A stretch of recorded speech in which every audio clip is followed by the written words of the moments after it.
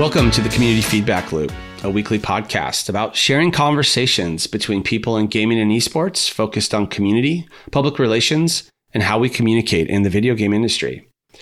I'm Bob Holtzman, the host for the show. I've worked in games since 2007 and founded Co-op Mode Communications, a consultancy that offers public relations for games as a service and the communities who support them. Follow Co-op Mode Communications on LinkedIn. You can connect with me via the links in the episode's description. Please subscribe on Apple Podcasts. Drop a follow on Spotify. Please support the show if you like what we're doing. And on that, let's throw it to our interview. All right. This is a lot of fun for me today. I've known this guest for some time. When we first met, he was a Whip-Smart reporter at PC Gamer. I believe Shay checked and said his first story ever written was about City of Heroes. He's now a game maker. He's currently a senior game designer on World of Warcraft at Blizzard Entertainment, which means he's a fellow Southern California here in, I'm in the South Bay and he's in, I would imagine somewhere in Orange County or North San Diego County. So Josh Augustine, it's great to have you on the Community Feedback Loop. Hey, Bob. Yeah, thanks for having me. I'm super excited too. And Northern San Diego County, basically where all the breweries are. That's where I am. That's a good spot. We're going to get off topic right away, but I was just down there. We took the family down there. We did a day at the San Diego Zoo and, it's a great community. I'm sure you're having a lot of fun down there. Yeah, it's been awesome. It's more fun when I can go places. Looking forward to that. Yeah, it's coming. I think, hopefully this will age poorly, this part of the podcast, because we'll all be outside again very shortly. All right. So Josh, we first met. I think it's great to start. I'm such a history nerd. We first met when I was working for a company called Nival, and we had a MOBA called Prime World that we were getting ready to announce. And we got to bring you to Moscow, Russia. I think that was like where we met. I don't think we had actually met until you landed in Moscow. And here we were, two Americans of, I'm a little bit older than you, but we're both old enough, I think, to remember the Cold War. And we're like, what are we doing here? Yeah, man, that was my first and only time in Moscow, actually. And I remember I had to get like the passport all set up through like the consulate in San Francisco or whatever. And yeah, I mean, that was awesome. That was the first time we met, too. I talked with you over email, but meeting a stranger on the streets of Moscow, it was fun times. So we got a cool day. Nikolai was one of the employees at Nival. He works on tabletop games. Awesome dude. We actually got to hang out a few more times. He came to Chicago once when I was living there and we hung out. Speaking of beer, another big fan of beer is Nikolai. What was your take on Moscow? Like, did you find it like interesting? Because I found it really interesting, and I did spend a few more times that year. I went to Moscow 3 times, and I would just walk around and just kind of just wander by myself. I couldn't sleep, and I found it to be an incredibly fascinating city. Yeah. I mean, I don't know if you remember, Nikolai took us for like a history tour through the city, yes, which was so cool because I'm also a history nerd.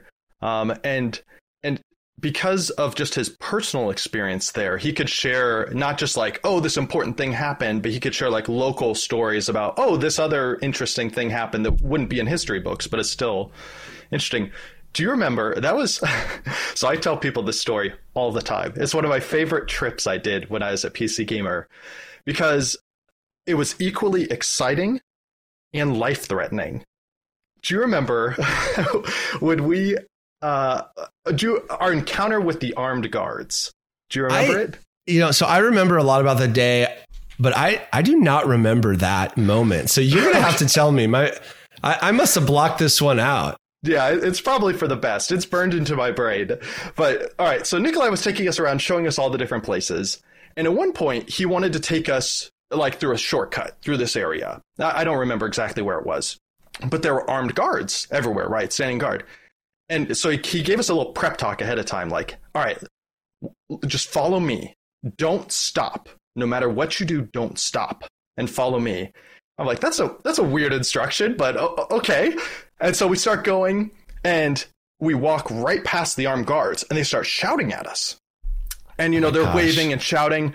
And Nikolai puts on this fake American accent and starts saying things like, what? I don't understand. I don't speak Russian. I don't understand. But he's still marching, like speed walking past them. And the guard is shouting and waving the guns and pointing and shouting. He's like, I don't understand. I'm American. What does this mean? Da, da, da. And he's like motioning us. So we just book past it. And the whole time I'm like, there's no way these guards don't just pull out their guns, right? At some point, we're marching, I assume, in this government territory. Like something is going to happen. But at some point, the guards stop yelling, turn around and walk back to their post. And then Nikolai stops at that point because we're like out of range or whatever. And he's like, see, the trick is they aren't allowed to walk more than 40 feet away from their post. I don't remember what the number of feet was. And he's like, so as long as you keep going, eventually they have to stop chasing you or else they're going to get in trouble.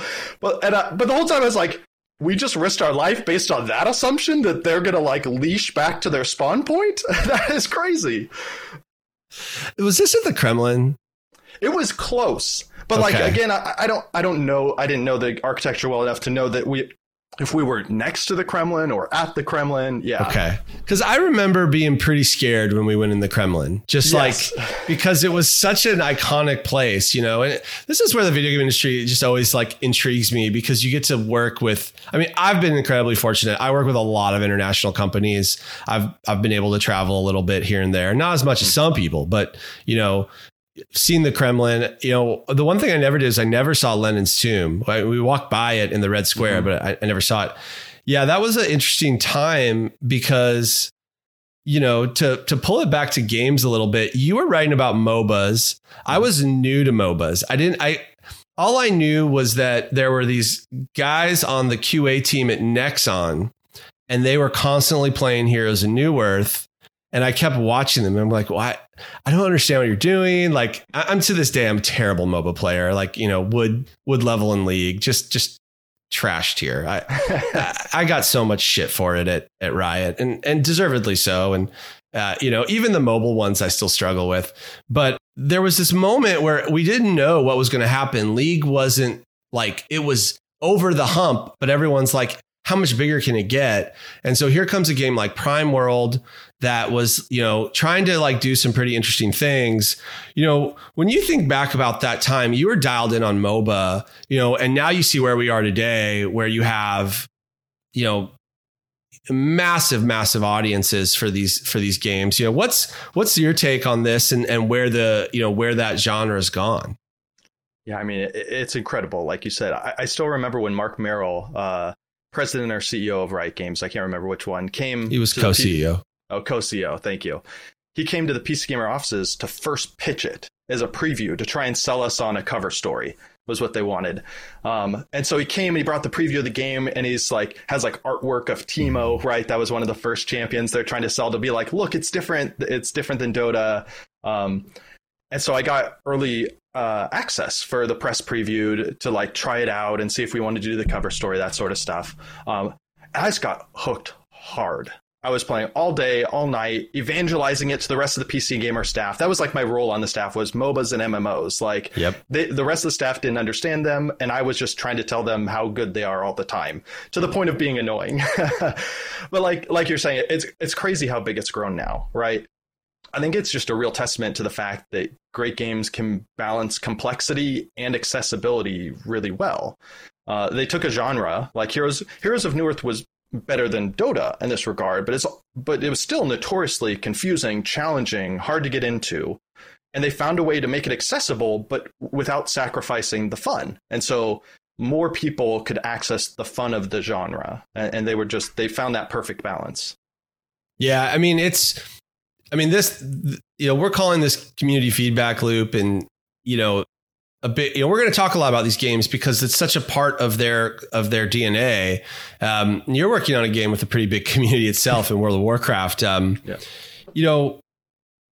You were pretty big into WoW. I remember, I think we talked about it a little bit in Moscow, and every time we've seen each other through the years, we've kind of touched on it.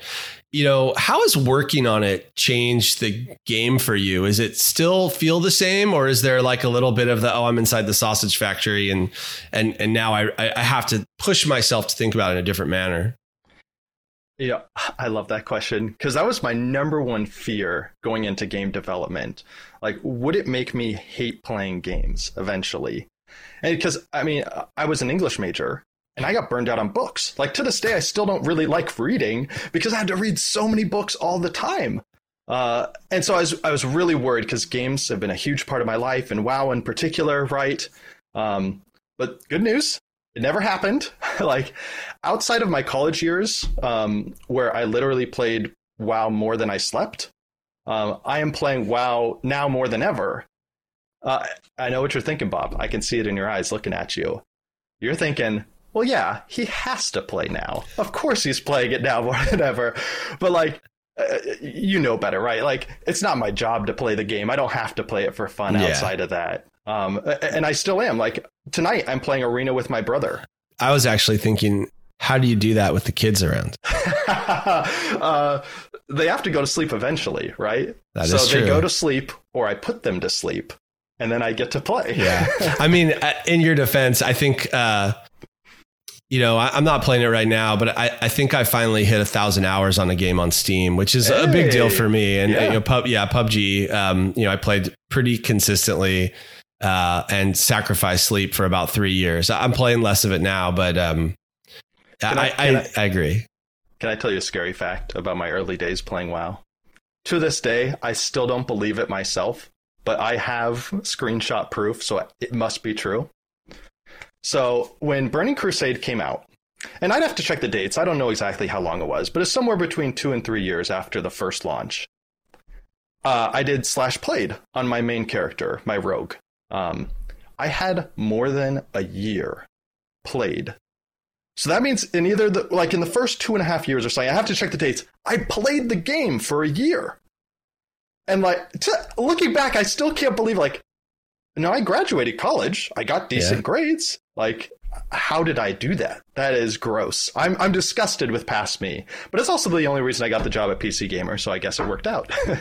Yeah, I mean, okay, you're an English major. You're clearly obsessed with WoW, and which means you probably like a lot of other video games too. But you're probably like, you know, I always think of there's like kind of, I mean, there's lots of different kinds of gamers, but I always think of like two kinds of gamers. There's the one that dabbles and loves to play all the single player games and, you know, probably has to go, you know, the old version would trade those games in at GameStop. The new version just, you know, offloads them off their console or their PC. And then there's the deep divers, right? The person that's going to say, yeah, I'm totally fine taking a year of my life to commit to this game because I love it so much and it's so much fun. I guess my question is, like, when you were young and you knew you loved games and you were an English major, were you thinking, hey, I should get in this industry? Or was there something that kind of triggered that forward momentum to land you, you know, the job at PC Gamer and then, you know, moving into game design? Yeah, I mean, I definitely was pushed into it. As an English major, like you said, history minor, I was planning to be a teacher. I didn't really think about going into games at all. I was computer science major before that too, so I thought maybe engineering, but wasn't really thinking games. But then, I guess thankfully now, the teacher's credential program I was in shut down mid-semester. It was like as though it was satellite campus or something. They couldn't afford it, so they just shut it all down and said, well, you can reapply next year if you want. So I had like half a year to do nothing. And I read PC Gamer all the time. My uncle bought me my first copy when I was a kid. And I remember thinking the PC Gamer interns were so cool. Like, people like Andy Salisbury got to do like cool stuff where he's like drinking energy potions and they're putting his picture in the magazine. I was like, wow, I want to be that. So I just blind emailed him and was like, hey, I just spent, for example, the last half of the past 2 years playing World of Warcraft. I noticed you guys don't have an MMO person on staff. Like, can I come be your intern for a year? And got to do the interview, and they brought me on board as a dream come true. And then then that's what got me into the games industry. And then, you know, from there. Who hired you? Because, you know, like, I mean, I know Evan pretty well. I mean, you know, we're not like best buds or anything, but we've had a great relationship over the years. Like, who was it that brought you on? Because, you know, everyone switches jobs so much in our industry. Yeah, it was Logan Decker. Was that? Oh, yeah, I remember. Yeah, and Logan. Kristen Salvatore might have been editor-in-chief like before I joined, and I think Logan started like pretty recently, right before I got there. Well, he was savvy because I remember Kristen was maybe not necessarily like opposed to MMO coverage, but I don't know that it was as easy. And Logan was definitely more open-minded about it. And now, guys like Evan, like they just grok it, like they just get it. This is a question that I've had for folks like you who have transitioned from journalism, which, like you said, you've been gone for 10 years now, to design. What do you know now that you've been working as a game designer? You've worked for a couple different companies on a couple big games. You worked on EverQuest, you worked on WoW, obviously. What do you know now that you've been inside the game making machine that you wish you knew when you were covering it? Like, what is the piece of information that you didn't know then that you think would have helped unlock so many more stories and, like really helped gamers who were reading your content better understand what you do today? I think it's probably just how big and collaborative the game development process is. Like, you only get a tiny glimpse of the process from the outside because you're interviewing creative directors, executive producers, that sort of stuff. You don't really see the whole picture, right? It's really incredible to see just like an entire team come together, united behind like a singular vision, right? And then dig through all the messy details together to make that vision happen. Like artists, designers, engineers, QA, producers, community, like everyone working together is really just remarkable. There's so many interesting stories that could be told on that front of like how these different disciplines come together to solve problems and reach, conclusions. Whereas, you just like when I was asking questions, you ask questions like, why did you do this? Right. But like, there's so much more behind that development process than just, Ian, for example, who's like our spokesperson on WoW. Ian didn't just sit there on a mountaintop and decide, we should do this thing.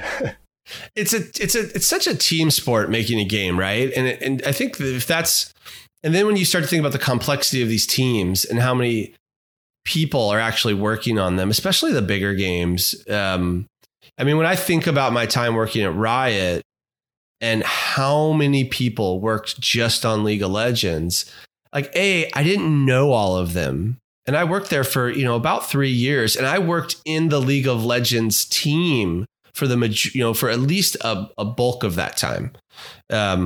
It's really interesting. So, you're not really like, as a game designer, obviously you've got to listen to the community. You've got to kind of pay attention to them because, it's a live service game. I know you guys are a little bit old school, but you're still patching on a pretty regular basis. What's kind of your perspective on, working with the community now, from where you're at and knowing that it's not something that you necessarily do every day, but I'm sure you're kind of, keeping an eye on it, or you have a community manager that's like, sharing updates with you. Yeah. So I think back to the stuff I learned on the press side of things too. I think it's a lot of the same insights of kind of working with the community, because if you'll allow the tangent here, writing about games, it teaches you that like game communities are complex. There's lots of different perspectives inside of them. Even taking a single game, there's lots of people playing that game for very different reasons, and they want totally different things out of that same game. And so like when you're writing about games, the first thing you have to do is broaden your focus beyond your own perspective, which is a good life lesson probably too. But looking at a single game that like you're reviewing or previewing or something, you have to force yourself to think, yes, I like or don't like this game, but why might someone else that's totally different than me feel differently? What do other people find fun about this game? And is there real fun here for like a significant number of gamers, more than just, one person? Or is the game just truly irredeemable? And the secret is probably that no game is really 100% irredeemable, but there are games that get frighteningly close. And all right, I'm doing a tangent within a tangent here with you, Bob. those games were the most fun to write reviews for. Those games that got like so close to just totally irredeemable. Because like readers probably thought like, oh, you want to be reviewing the Mass Effects, you know, or the Dragon Ages, or those sorts of like top bill games that get the covers and stuff. Those were not the most fun. The most fun were the weird little games that were mostly awful. You know, the games that got like scores of like 1 or 2 out of 10. Like, because you didn't have to spend the whole review or preview just like weighing the pros and cons of like, oh, well, this is good and they're trying to accomplish this, but they don't quite achieve it here. Like, you don't have to worry about that. You just tell people about the funny, weird, really unique stuff that the game tried to do. Maybe it didn't succeed, but like it tried to do this really weird thing you never would have guessed. There's no burden. It's just like writing entertainment at that point. Those were the most fun. Well, I mean, there's a certain amount of mean-spiritedness. Like, I want to be a little bit of a stand-up shit talker when it comes to being a critic, right? Like, that's part of the deal, isn't it? For different people, yes. That was probably the part I enjoyed least about that side, and it's part of why I kind of moved out of journalism. Because what I loved and my passion and what I ended up doing in kind of my free time and my podcasts were like, I really liked finding you a game that you loved that you'd never heard before. Like, that was my favorite thing. Because, like, you know whether you want to play the new Mass Effect, right? Yep. I don't need to tell you whether you want to play Mass Effect. But I can tell you about this really weird game where you're, you know, I don't know, jumping on balloons. And you're going to love it. It sounds awful to you when I describe it to you, but I know you well enough that I can tell you you're going to love this game. And like, that's what I loved the most. Is there anything you miss from your time as journalism? Because I mean, there's definitely, you know, I was a journalist. I just didn't cover games. I covered sports. And there are certain things I miss about it. Is there anything that you think, oh, you know, that was a part of that job that I don't have anymore? And I do miss that. Yeah. I mean, I miss seeing people, right? Like, I miss seeing people like you, right? Because I made a ton of friends. You get to travel around, meet all the developers, incredibly smart people, right? Because like, there's obviously incredibly smart people at Blizzard, but it's Blizzard. So I interact with Blizzard people. And when I was press, I got to meet the smartest people at every game company regularly and talk with them and pick their brains. I don't know that those of us in PR are all that smart, but thank you. Well, I got to meet other people too, not just you. Right. You got to interview a lot of people for sure, right? I mean, and the creative directors and the team leaders, you know, you talk about folks like Mark Merrill, you know, they're not only smart, but they're ambitious, right? Like they're trying to create something out of nothing and then, you know, build this community around it. Were there any times where you saw a game and you were like, either, I don't know, like you could share any emotion really, but just like where like when you thought about the game and you saw how a community coalesced around it, whether it was in a positive or a negative way, was there any game, you know, either now while you're just as a player, you know, in a member of the industry, or back when you were working with PC Gamer at the start of your career, like, you know, we don't have to reserve to like 2010, you know, it's 21. Let's, you know, maybe like for me, I was really kind of mystified by how everything happened with PUBG, because a bunch of us at Riot were playing it when we came out. We all kind of loved it and thought, boy, this is great. And it felt like it had such massive community momentum. And then they kind of struggled to get some of the core stuff done with the game. And you saw the community slowly kind of just splinter off. And it's still an amazing game. It's still one of my favorite games ever. But I think there's definitely a question there. You know, did they lose a big chunk of the community? Like that for me is one that stands out. You know, is there any game that stands out for you in terms of like, you know, and it could be a positive, right? Like, holy cow, they really figured out how to, you know, crush it with their community. Or maybe it's one that didn't develop a community. All right, I'm going to hold you to your offer that I can do a deep cut on this one, because I'm going to bring up a game that you've never heard of. You'll never play, because I think a very small number of people have, but it was really formative to me personally. Star Wars Combine. It's like a text-based browser game. It was like trying to sort of be an MMO, but it was built by a small team. And they had promises of features coming. Combat is coming. Spaceship is coming. It never really came because they couldn't do it. But what they had was an IRC channel, ICQ, and a ton of role players.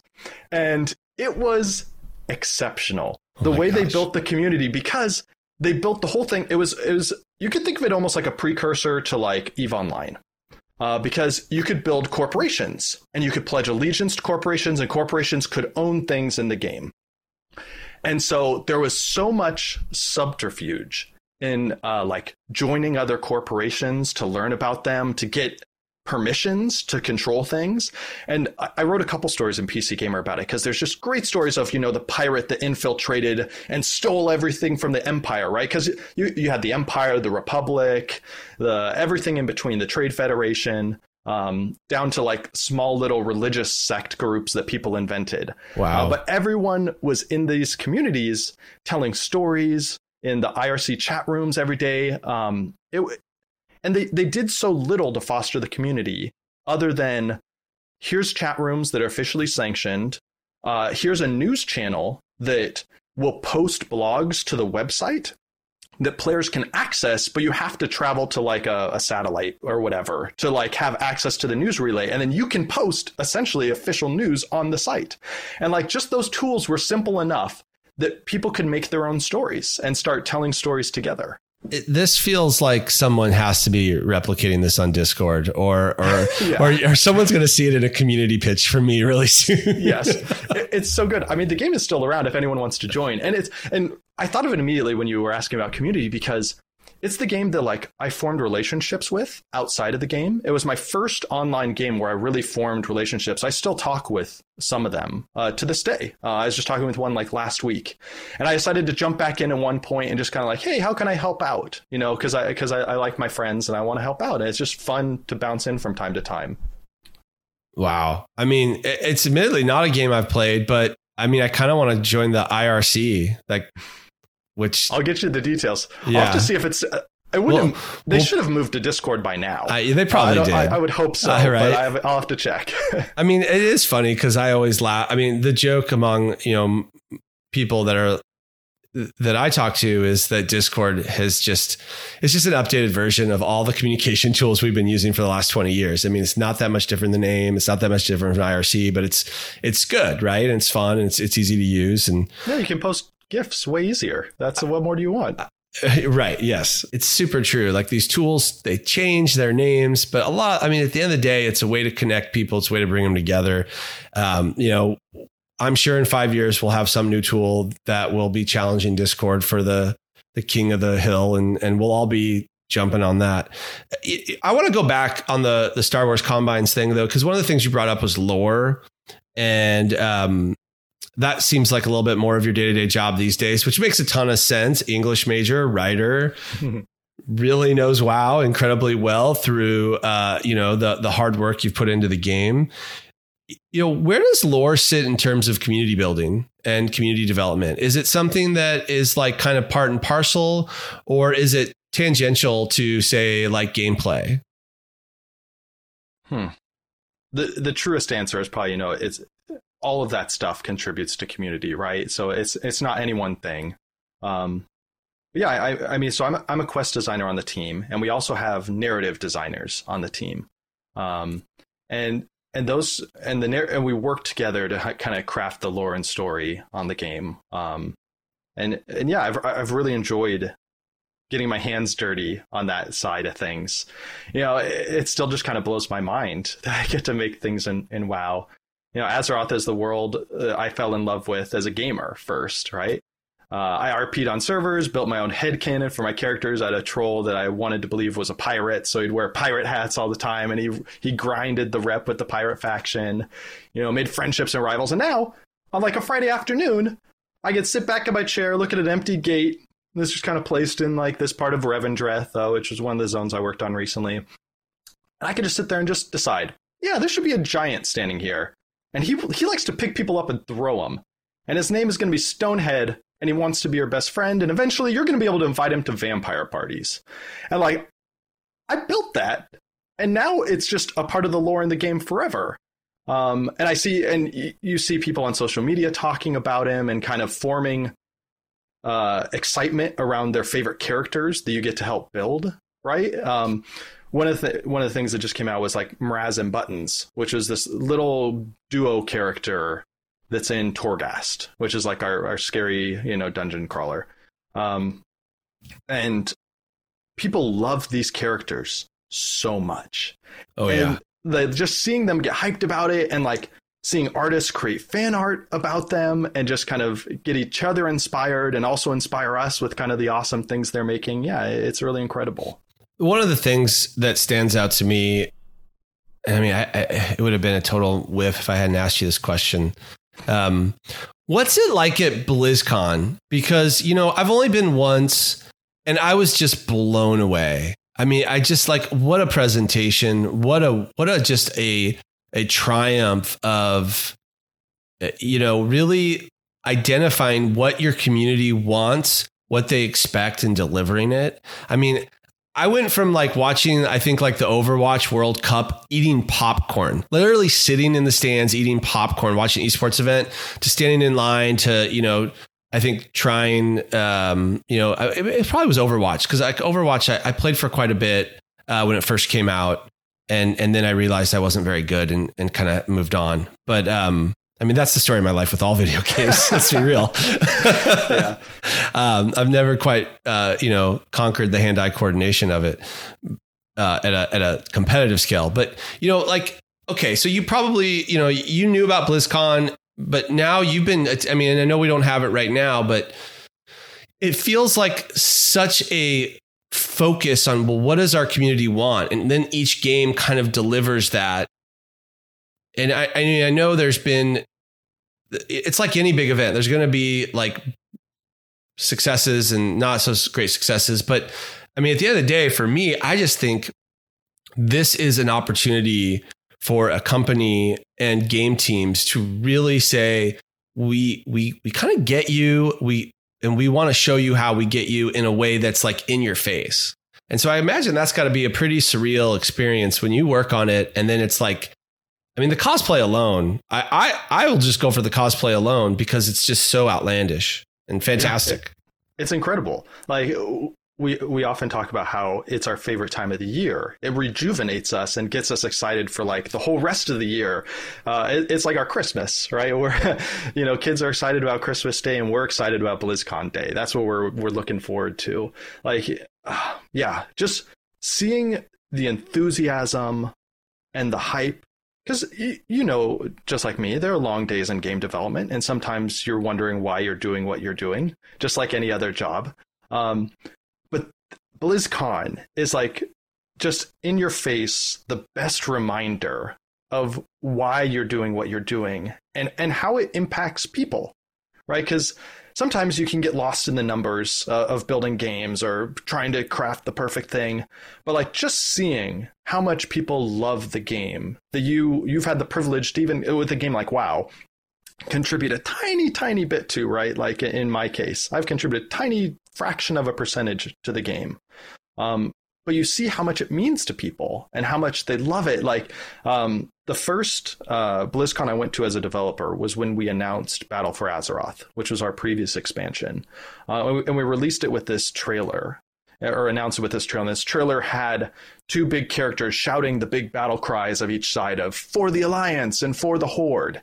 And like the moment in the hall when you're just surrounded by thousands of people and the character cries it out and like people in the audience shout it with them, you just get like goosebumps. It's so amazing. I'm pretty sure that was the BlizzCon I was at, because it was like a huge battle scene, right? And in Blizzard's like glorious CG, so you're just like trying to eat it up. Mm-hmm. And yeah, I mean, it's this dark giant convention center. I mean, I was literally at the edge because I came in late and was like, well, I better go see what this is. And then I was like, oh snap, this is a big deal.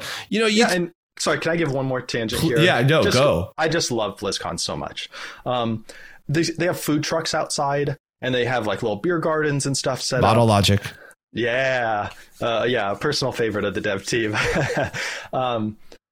It's just such a fun place to just relax and just hang out and talk with players, because you're wearing your dev shirt, so people know that you're a developer. So people come up and they just want to tell you stories. Everyone you talk with has a story about like their favorite part of their favorite game, or their favorite memory of how they met their best friend or their now spouse, and they want to tell you about it. And so you just get to hear in just a very casual way, right? Because like you can read Twitter, you can read Reddit and stuff, but it's not the same as just like sitting down with someone and hearing what they want to tell you. Like, here's what they're most excited to tell a developer, because this is their first time getting to talk to a developer face to face, and here's what they think is important, and here's what they love about the game, and here's what they want to beg you to add into the game or nerf in the game and stuff. And it's just, it's so wonderful. I was listening to another podcast with, I think, one of the community leads at Reddit, and he touched on that exact point, Josh, this idea that like, look, we can take the data and we can cut the data however we want. And that's really important. I think all of us in our roles in this industry, it's important to look at the big numbers and the big picture. But there's also incredible value in, I think how he put it was kind of retaining the human element and having those one-on-one conversations and taking the time to listen to maybe small groups of people, or in the case of BlizzCon, a really large group of people, but in those individual moments, and I think that's a really strong point. And, you see it with Riot's esports events. I look back on my career. When I was originally brought on to work with the Kerbal Space Program team, my main job was helping to try to develop a KerbalCon. And we were going to do an event, and we basically had a location back out. And then we started to look at the numbers, and we just said, we don't think this is a good decision. I always regret it. Not that we didn't do the event, because the way we were going to have to do the event would have been really tough on a very small indie studio, which is what Squad was. But if we had the event, it would have been so cool, because, that was such a great example of community for me in my career, when I saw how they would come together to share ideas and then they would grow. It was like, it would be it's really an exponential curve. It's what, all the big brain community people in any industry talk about, which is, when you start to see this stuff snowball, it really is an avalanche. And I think BlizzCon is, really kind of, in the games industry, probably the gold standard. And then you could probably argue Riot's esports events are right there with it. Yeah. I mean, yeah, it's just such a good opportunity to meet the individual people. Because like you said, we can get all sorts of data on how people play the game and what they think and all that stuff. But there's something special about just sitting down with someone, finding out, why are they here? What do they want out of not just BlizzCon, but what do they want out of the games, right? Like, each of these players, they're people. And right now, in this time of history, people have near limitless options of what they could do for entertainment. They could be out anywhere doing anything they wanted. And yet they choose to come here and play my game. Like, that's an incredible privilege. Like, they're trusting me to make that worth their time. So I want to make sure that, I'm giving them the best experiences, that they feel like their time playing this game was well spent. It's funny that kind of answered a question I had now, but I want to expand on it, because working on the PR, communications, community side of things, as I have in my career, even dabbling in like the bigger marketing word, I've always kind of told people why I like games as a service is because that means I have the opportunity to work on a game that will stand the test of time. And I would, I think at one point, and this was totally public information, Riot was kind of say, we want to make League of Legends like a game that lasts for generations, right? Or a sport. They even said a sport, which I loved. I loved that. I thought it was so ambitious. And, I think one of the things that I found interesting for you was, and you kind of talk, you kind of downplayed your role in WoW. But when you work on games like League of Legends, when you work on games like World of Warcraft, Call of Duty, you're standing on the shoulders of giants, right? Like it's a amazing honor and responsibility. It's also a burden, and it's a stress inducing experience. The community has high expectations, and, I think a lot of us are going to ultimately be people that have worked on these games somewhere in the middle. Like I can talk about how hard dynamic queue was to work on League of Legends. Like I was there in the middle of that, working on that, trying to explain to players why the team thought dynamic queue was a good decision. And I'm sure there's decisions that you'll have to make during your time in WoW that you'll look back and go, yeah, maybe we shouldn't have done that. Like, do you see, that with, this shift in games from where they used to be these kind of box products that were like one and done, and then maybe you'd work on a sequel, to now where we're talking about I think of World of Warcraft like I think of Mickey Mouse. It is something that will just exist and grow. I don't know if I have a question, but no, I'm totally with you there, especially on standing on the shoulders of giants. That was the biggest thing for me coming to WoW was, there are people who made this game and they're right here. I can talk with them. Jeff Kaplan is he's over on Overwatch now. But I can still bump into him from time to time, and he worked on the original game. He'll share stories about why they made these decisions or what they're going for and the process of how he made these things. It was probably the most intimidating part of joining Blizzard, because everyone has, the imposter syndrome, the fear of being inadequate. But joining a team like World of Warcraft at a company like Blizzard, it's tripled. And so I spent the whole first year expecting to get fired because I'm not Jeff Kaplan, right? I'm not Ian Hazzikostas. I'm not these people that I've seen talk about these games in such brilliant ways that I know of or Chris Metzen, right? Oh, this guy just dreamed up Azeroth. Well, I'm never going to do that. Why am I here? But over time, I realized how much more of a strength that is than and it gives me comfort rather than anxiety at this point. And it's the number one reason now that I tell people who are thinking about applying, this is the reason you should come here. Because I've never worked with so many smart people. I'm surrounded by giants and I feel like a tiny little dwarf, around them. And it's not just that they're smart, right? Because I've worked with plenty of smart people at plenty of companies before, but they're universally kind, patient, and helpful. Right, which is rare to have, the whole combination. They want to help you learn and grow. That's one of the principles of the company, learn and grow. It's one of our principles on the company. It's on the little orc statue in our courtyard.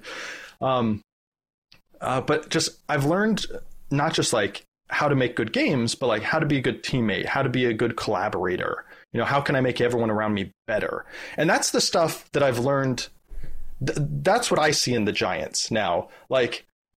Sure, if you built a zone that I loved back in original classic, that's fine. That's cool, right? But that doesn't make you a giant, I think. It's the stuff where, all right, can I share another tangent? I'm going on it. You can't stop me, Bob. All right. So early on, when I joined the team, I was feeling really inadequate. And I'd come from another team that was not as collaborative and helpful as Blizzard was. So I was really stuck on a problem. I don't remember what it was now, but I asked for help. And one of our seniors came over and helped me investigate the problem, stood at my desk, talked me through the problem, talked about some design philosophies, how we might tackle it. Should we tackle it this way? Oh, this has this pro and con, this way, other one, help me implement it and troubleshoot it because there were problems. And during that, I just kept waiting for him to say he was busy. And he had to leave, right? Because he was a senior. He had this person had made wonderful things, so I'm sure they were working on some other wonderful thing. But he stayed at my desk for over an hour. Whatever he had to do today, he just put aside and helped me work through it. And at one point during that conversation, I realized, I was man, if I was him, I would have left 30 minutes ago. I would be annoyed with me at this point. But he stuck around. And that's when I realized, I have a lot to learn here. Not just how to make great games, but how to be a good teammate and help other people. Those are the giants that I've learned from. And that's what makes Blizzard special, right? It's incredibly smart people that help elevate everyone around them. So everyone is getting better together. And that's what makes, the team WoW so incredible.